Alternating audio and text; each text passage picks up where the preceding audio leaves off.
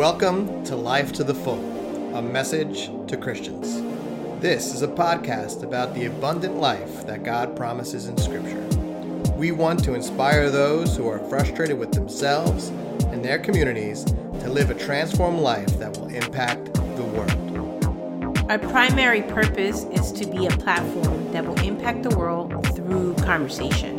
We want to invite others to connect and unite in curiosity, vulnerability, and responsibility. A transformed life is about growth, learning, and evolving.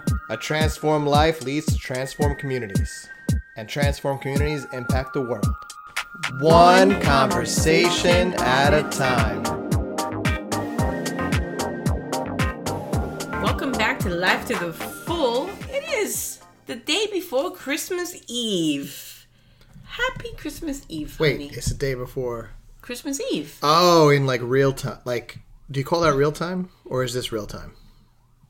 I don't know the terms. I don't know. In the future, when this episode is published, Yes. it will be Christmas Eve? Mm-hmm. Wow. No. Christmas Eve.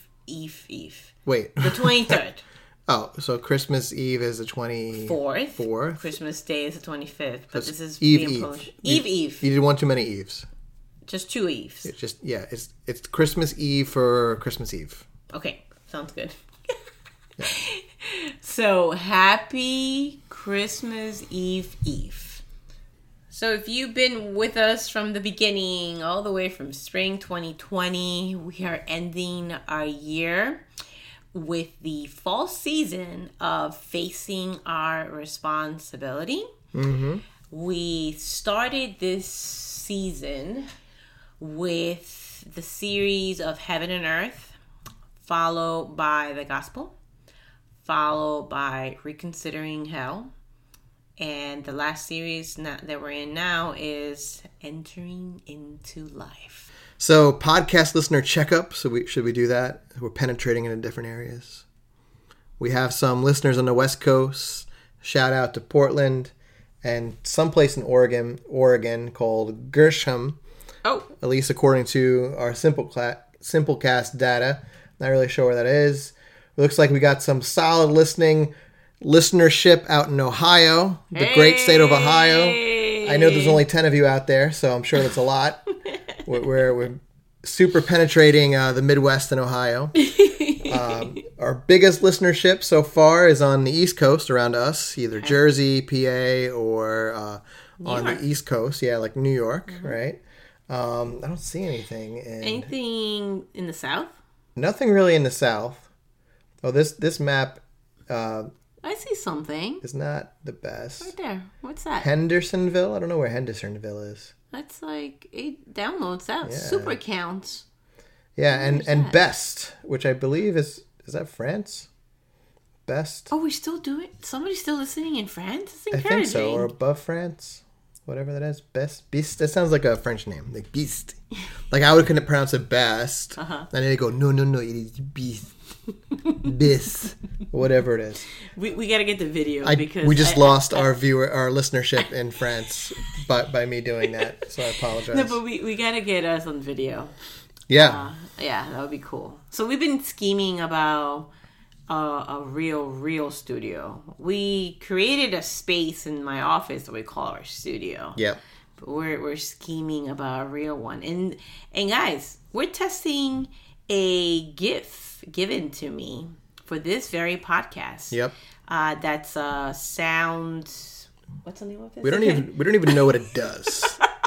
But it's really cool looking and it's black. How do we sound, guys? Do we and it's sound foamy? Do we sound like we're we have upgraded our level of podcasting? Let us know in Instagram. We're at Y Superstars. See, I have a problem too. I'm a fidgeter. You are. And this type of foam, I always want to pick apart. No.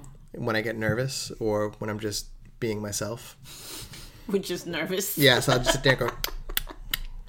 So watch out for me and this cool thing that we have here. It is pretty cool. Yeah, it is. I like it. Yep. This is legit. Yeah, so be looking out for new things in 2021.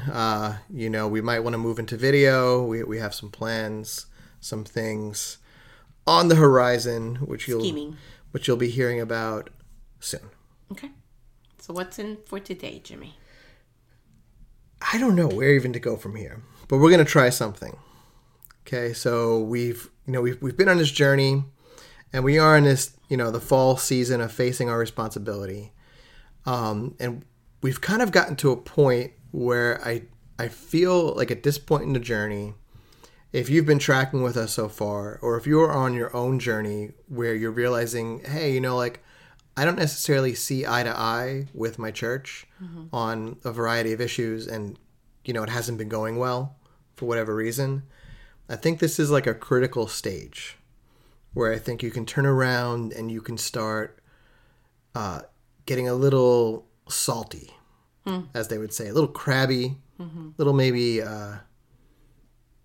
bitter, angry. I don't know. So as we're ending this out, facing our responsibility, I really want this to be something where we learn how to take responsibility for our own life too, and our own decisions. Does that make sense? Of course it does. Yeah.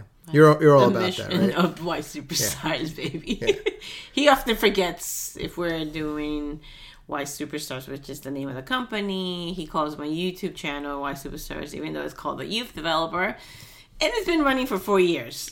Shout out to all those who came to our virtual party. That was pretty cool. I was blessed. People even knew your trivia, or as I called it, pativia. That was fun. That was lots of fun. 2 truths and a goal. 2 truths and a goal, because we a little extra. Instead of 2 truths and a lie, it had to be 2 truths and a goal. A dream and a wish that is written down is called goal. Nice.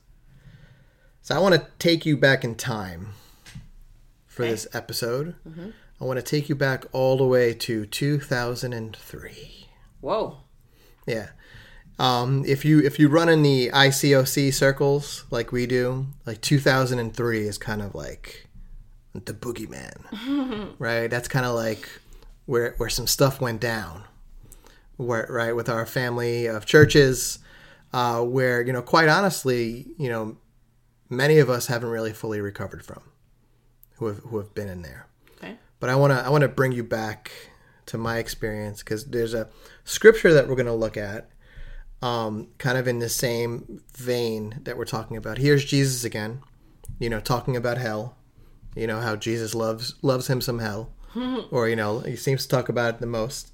And again, we talked about how hell is more likely a mistranslation.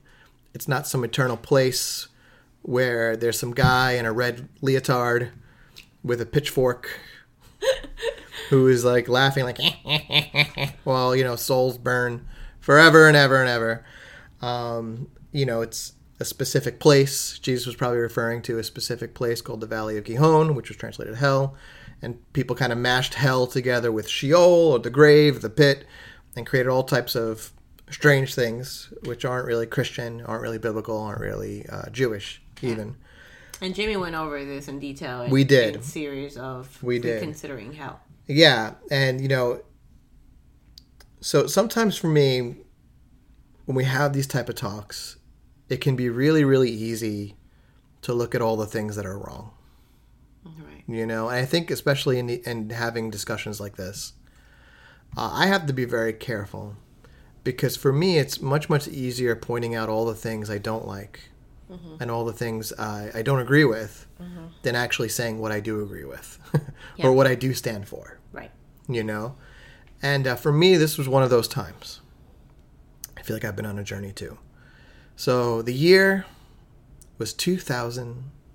1776. 2003-ish. So at this point, my own story as a disciple or Christian in this fellowship was I got converted into this fellowship in the campus ministry.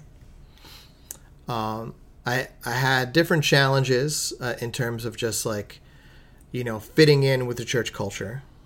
Some of my behaviors were not acceptable. Some of the things I did.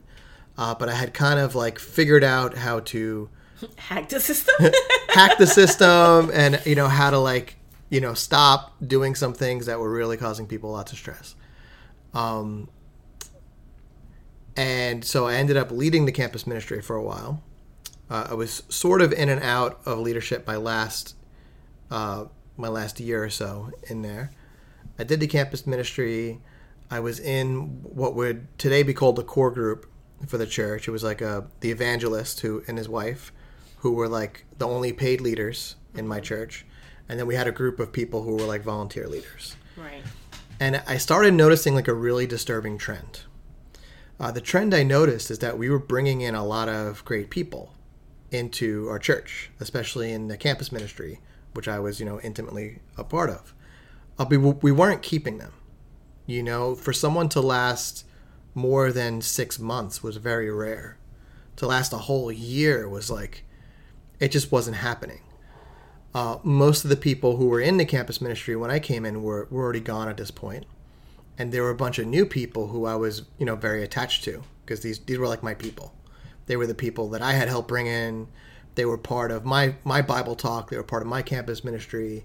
They came to my events. I was very attached to these people. Mm-hmm. And I started getting really concerned because I felt like, we do a really terrible job of keeping people. We must be doing something wrong, And I found myself in the minority position. So it was something that I kept bringing up. I kept trying in the core meetings, in the core groups. I kept trying to bring up. It was something that bothered me. It was like, I think it was just like the beginning of me of like seeing things differently than the church. I started just reading big portions of scripture at this point, not just trying cherry picking out for the Bible talk of the week or the sermon of the week or to prove a point. Mm-hmm. Like when you're quote unquote discipling somebody, you have to have a scripture to help somebody, mm-hmm. basically to tell them what to do. Mm-hmm. It would really bother me. And some people would give me, those answers like, we're not responsible for people's salvation. We're not responsible for people's decisions. If people want to live however they want to live, you can't stop them, like it's not your responsibility. If they're not choosing God. And, it kind of really bothered me because I was like, I don't really feel like that's the case for everybody. I feel like it could be us. I feel like there's something about the culture that we've created here that's almost like forcing a decision on people, where they're having to choose, to stay here or to leave. There was like no like it was like very black and white. Very black and white. Mm-hmm. Yeah. And I remember I was very frustrated. I think we had just lost a few more people. And I'll never forget, I remember exactly where I was. I was in the apartment building of one of our friends who had just moved to Montana, I think. Okay. And we were in the core group, and the evangelist was there, and then I shared the scripture. May I share it? And I was like, we have to take this seriously. I feel like this is basically who we are. I was not very popular this day. I'm just going to read the scripture that I read, and then we can talk about maybe the point. I read more, but I think this is kind of where I landed. Woe to you, teachers of the law and Pharisees, you hypocrites! You travel over land and sea to win a single convert, and when he becomes one, you make him twice as much a son of hell as you are. Matthew 23:15. Thank you. And I read that because I kind of felt like, guys, we're working so hard to get these people. Yeah. There's late nights. We're spending money that most of us don't have, on dinners and lunches and coffees. And gas money. And gas money. Right. And, when I ran the campus ministry, I ran an intense schedule. Like the first 2 weeks of every semester, like we all met and did group activities like 3 times a day. It was just about getting numbers, get people's numbers. I think we had cell phones at that point. I don't think we had pagers. No smartphones though. It was like one of those like little bricks. The flip phones? Oh, the big phones. Not the big ones, but like they were smaller and like you could play like some games on them. Yeah. I define my phones on the type of games I can play on them. You could play like simple Pac-Man. Everything was like they look like little bits on the screen. Anyway, we were doing so much. We were doing so much 2 weeks of every semester, we were out just meeting people, getting to know everybody. The rest of the semester, it was, we had Bible talk in the middle of the week on campus, and then every Friday night we did an event at somebody's house, either my house or at, someone else's house who was closer to the campus. And we were working so hard, and it just felt like people would leave us and they would be worse off than when they came to us. And I remember expressing this, and I was just really frustrated because I was like, I think we need to think this through more about how we're keeping people. How are we taking care of people once they're with us? Because something's wrong. We shouldn't be losing people like this. And I don't remember really getting much feedback when I said this. But the evangelist at the time pulled me over like right away after the meeting, and he was like, "Jimmy, you have to be really careful with this. Something is coming. Okay, we got an email. Something's coming. We got to be careful." And then the letter hit, I think a few weeks later, and most of the churches in our fellowship lost like half or more of their membership because some abuses in leadership were called out. And some things that I feel like I'm still trying to figure out exactly what happened. And we lost a whole bunch of people. And, it was kind of worldwide. And we went from an international movement, we were all corporately connected under one leadership, one fellowship, to like these like little churches that kind of have their own like little government bodies. They still kind of feel like they're connected, but, we're something else now. I think we're still trying to figure out.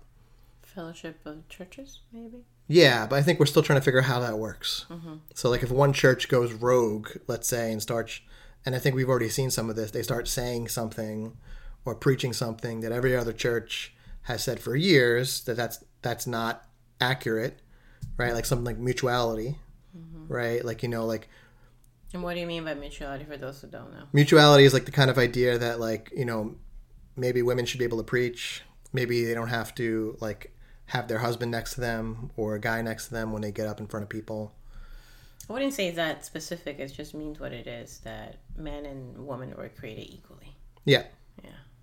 Yeah. Yeah. It's not, I think people are holding on into this preaching part because it's like, what is that sister doing up there? Yeah, no, I understand what you're saying, but I feel like the reason I don't like it when it's explained like that is that I feel like it's too much trying to get people to be like, oh yeah, I would agree with that. Oh, I see. But I think like practically that's like what it means, and that people have a problem with, because I don't think Are you hitting the pain point?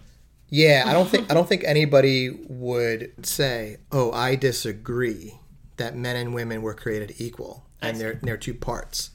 But it's almost kind of like what happened, at the birth of our country, separate but equal, right? Like separate water fountains for blacks and whites, separate bathrooms for whites and blacks, separate schools. Separate discipling for sisters and brothers. Separate and equal is not equal. Exactly. It's different. Okay, I right? see your point. Yeah, so, but where like no family of churches has stood up and said that's crazy or this church is no longer part of our fellowship. So I think there's still questions floating in the air of how people are going to deal with these differences going. I don't think we really know what we are. I would say that 99.9 of anyone from ICOC listening to this will disagree. Yeah. Really? Because only because we don't have the time to think about these things. Yeah. We don't reflect. I mean, I'm not saying I didn't mean the listeners. They're listening because either they have been listening to this podcast for a long time. Yep.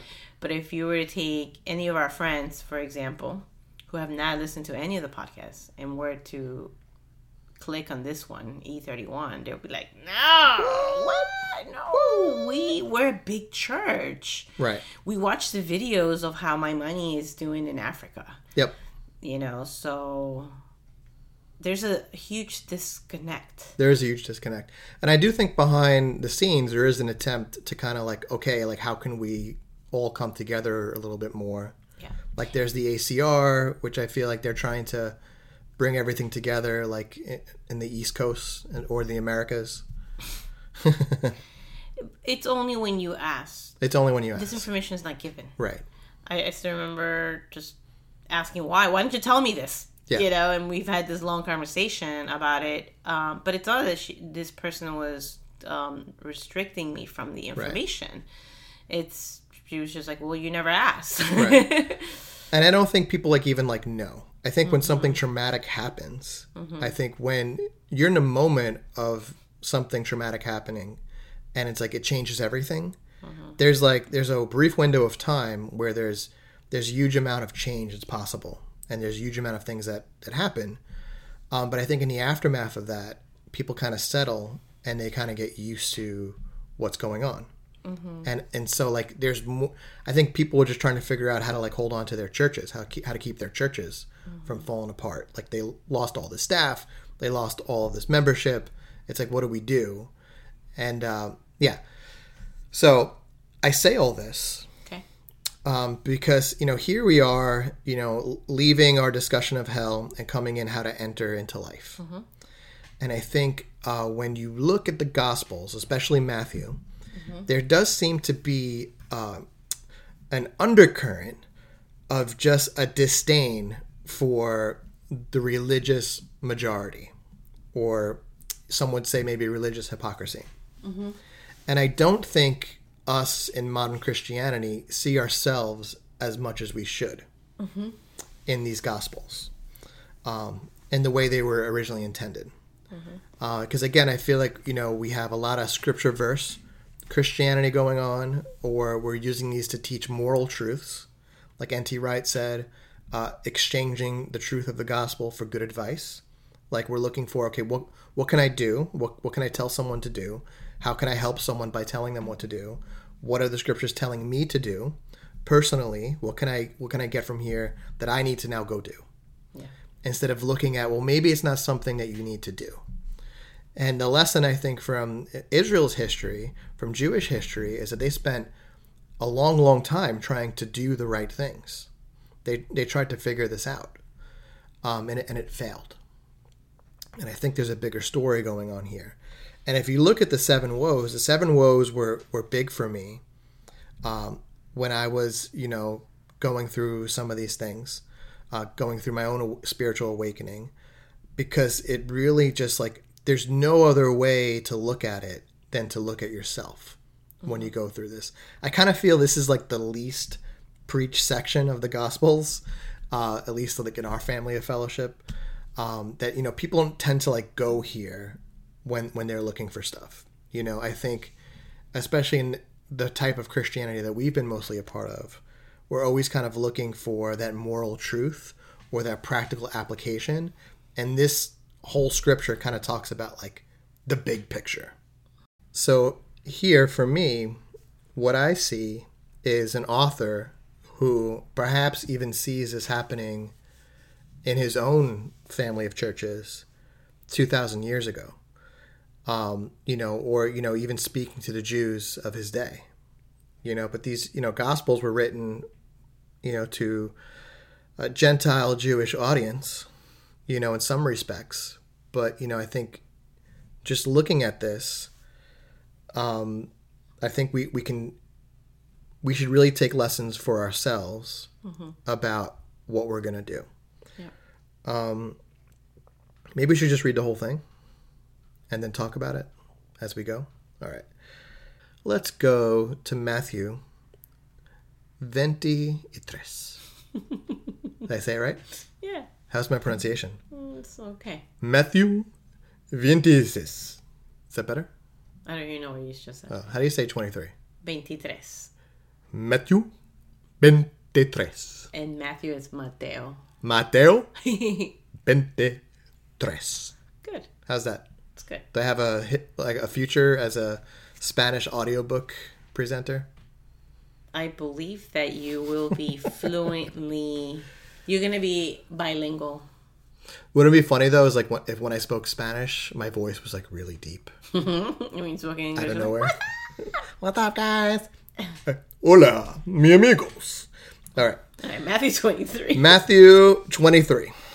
Then Jesus said to the crowds and his disciples. Now, again, backing up, Again, this is where subtitles can be a little bit useful. Just kind of see what's tracking here. We have whose son is the Christ, right? We have the greatest commandment. So Jesus is going someplace here. And he said to the crowds and to his disciples, the teachers of the law and the Pharisees sit in Moses' seat. So you must obey them and do everything they tell you. But do not do what they do, for they do not practice what they preach.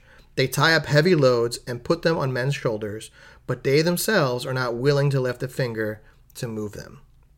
So kind of what we were talking about last week.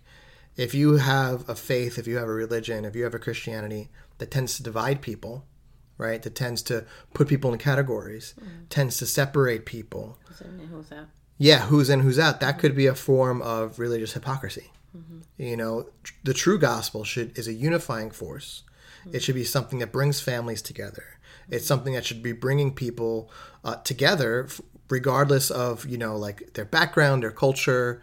And it's not sameness. It's not everyone becoming the same. That's Babylon. That's empire building. But it's a richness, it's a unity and diversity that produces a richness that was probably God's intention from the beginning. Go out, you know, spread across the earth and multiply. It was. Soft talking knowledge. Verse 5. Everything they do is done for men to see. They make their phylacteries wide and their tassels on their garments long. They love the place of honor at banquets and the most important seats in the synagogues. They love to be greeted in the marketplace and to have men call them rabbi. So another thing that, you know, I feel like you can kind of tell if maybe there's something wrong, if there's there's a big concern with titles in your church, like who's this, who's that, who's in charge of this, and there's like almost like a separation between like leadership and like the normal Christian, right? Maybe the normal Christian is considered maybe struggling because they're not ready to give as much yet, and then you have maybe like the leadership that is like, yes, you know, they're the real Christians. So there's this idea of, you know, what people think about you. Oh, he's a leader, or she's a leader. Oh, she's amazing. He's amazing, right? And I think when people are more worried about their reputations than they are necessarily about like who they are, you know, like, and for me, it's like, I kind of always like don't really care what a person's title is, or I try not to care.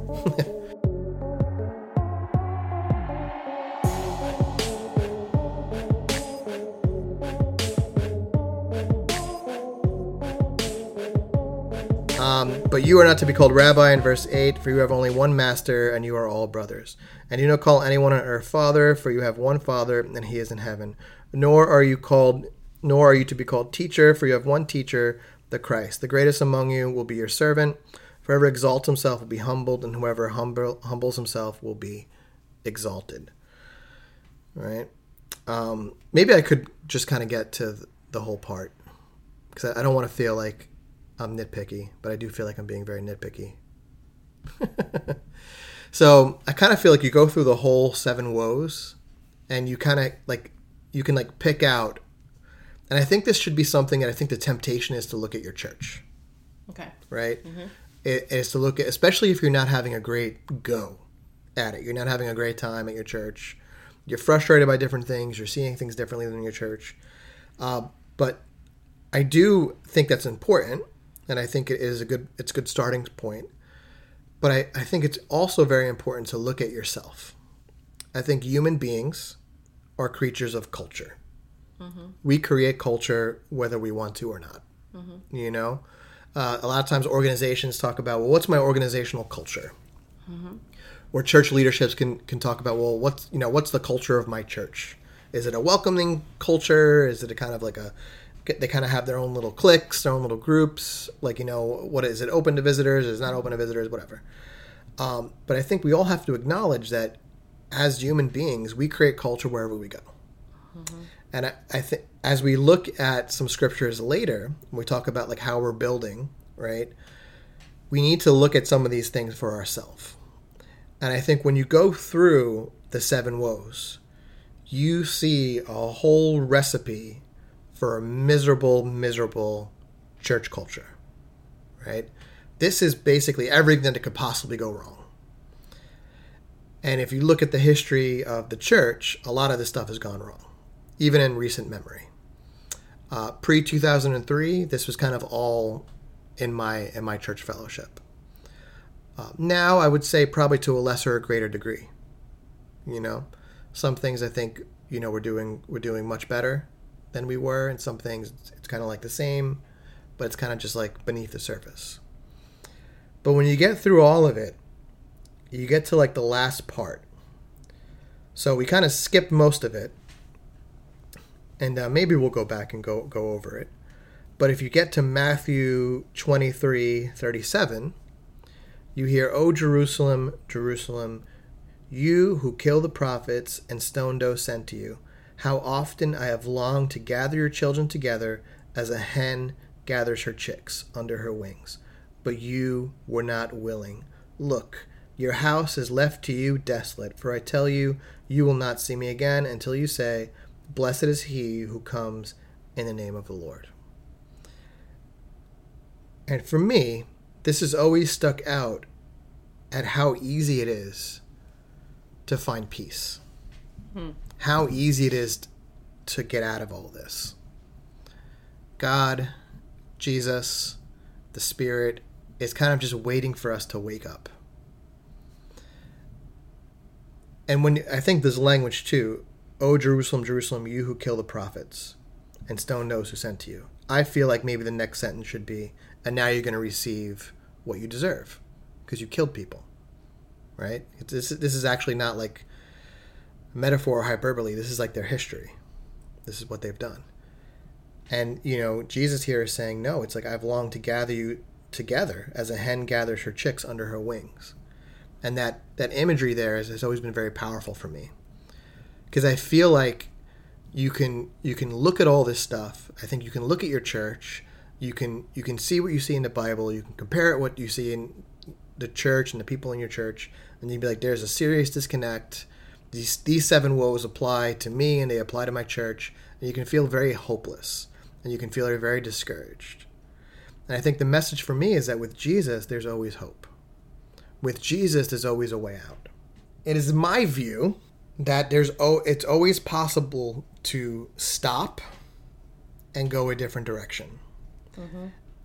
And I don't think as a church, we look enough to ourselves to think about us repenting. Because, you know, you repent, you get baptized, and now you're saved. Mm-hmm. But what about if repentance is something that you do at every point in the journey? What about if the shadow of hell is something that's always with us? And the promise of heaven is always with us as well. Yep. At every step and every point of our journey. And every decision that we make. There's a decision. Mm-hmm. And what if those decisions weren't something that you were locked into forever? Right. Because for me, that was always what made heaven and hell so ridiculous when I really thought about it. And what led me to be an atheist initially, as you know, a high school student going into university, is like, how could that be? How could like understanding infinity, understanding eternity, understanding how these brief moments of time disappear, right? When you consider like the vastness of forever, mm-hmm.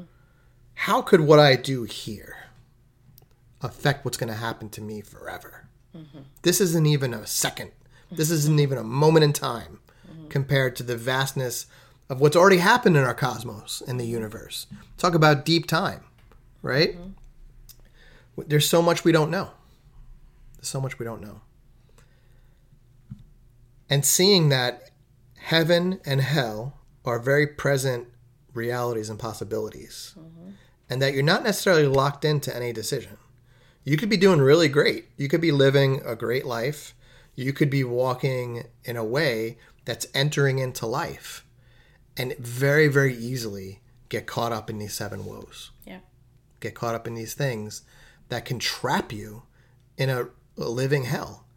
And I don't think we think enough about how religious hypocrisy is what Jesus talked the most about when he was talking about hell. right? He wasn't talking about the adulterous woman. He wasn't talking about people who were in different types of sins or sinful behavior. I'm sure you guys heard the air quotes. Patty did not need to tell you that.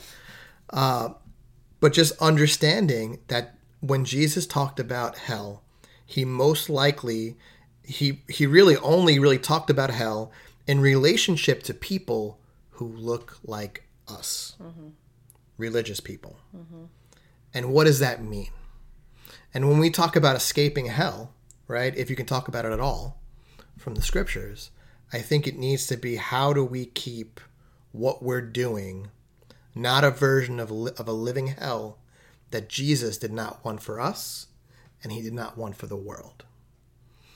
So for me, that's why the 7 woes are so powerful. It's because you can kind of go through them. You can see a laundry list of all the things you can do that can kind of produce a living hell in your own church, in your own fellowship, in your own life, right? And when you get to the end, well, what do I do about this? Wow, it's really easy. You just stop. You just stop. Now, I say that, and I think like some people might agree with me right away. But then when you really, what does that mean? What does that mean? To stop. Maybe it means stop trying to get people into this before you fix it. You know, if you have a church, if you have a culture, if you have a life that's like this, why are you trying to bring people into it? You know, if you're going through all types of crazy stuff in your life and you wake up and you're single, right? And you wake up and you say, hey, I'm going to go find a wife, right? You might have a hard time with that. Maybe you want to fix you first before you go out and you try and bring someone else into your mess, right? There was that funny TikTok where that woman was like, oh, how to get a man, work on yourself. And then some guy will see you and be like, oh, wow, she looks really happy. Let me go mess up her life. Because I think, like when you bring someone else into it, now you have to deal with that other person too. And if you don't have a handle, and not saying you're amazing and you're doing everything right, but just like starting to clean up some of that stuff, like if you're miserable, no, it's not because of your job. It's not because of your church. It's not because of your family. It's because of you. Yep. And I think, I've seen this in my own life. I've seen people who have had the same different environment. They're in the same situation. One person is miserable and is holding on to that stuff and can't let that go. And that other person somehow made the best out of a terrible situation. And if I had to choose, I would want to be the person who made the best of a terrible situation. I think we would all say that. But in practicality, we kind of just keep going, right? We're miserable in our jobs. So do we leave? Do we make a plan to leave? No, we just complain about it. We keep going. We keep showing up. And I think like we're miserable. Some of us are miserable in our churches, miserable in our fellowship. And I think we see the choices. Either we pack up and we leave, right? We say, forget you to everybody. We allow ourselves to be forced to a decision. Or we say, maybe there's something else I can be doing here. Like what is the best of this terrible situation that I'm in? Whether your church culture or your leadership listens to you or not. Like what is the win here? What is the love that God wants to create from this situation? I love it. Personal responsibility. And again, if anybody wants to set up a coaching session with me, I'll be more than happy on the practicality, especially when it comes to the language and the stories that you tell yourself. Adios, muchachas. And muchachos.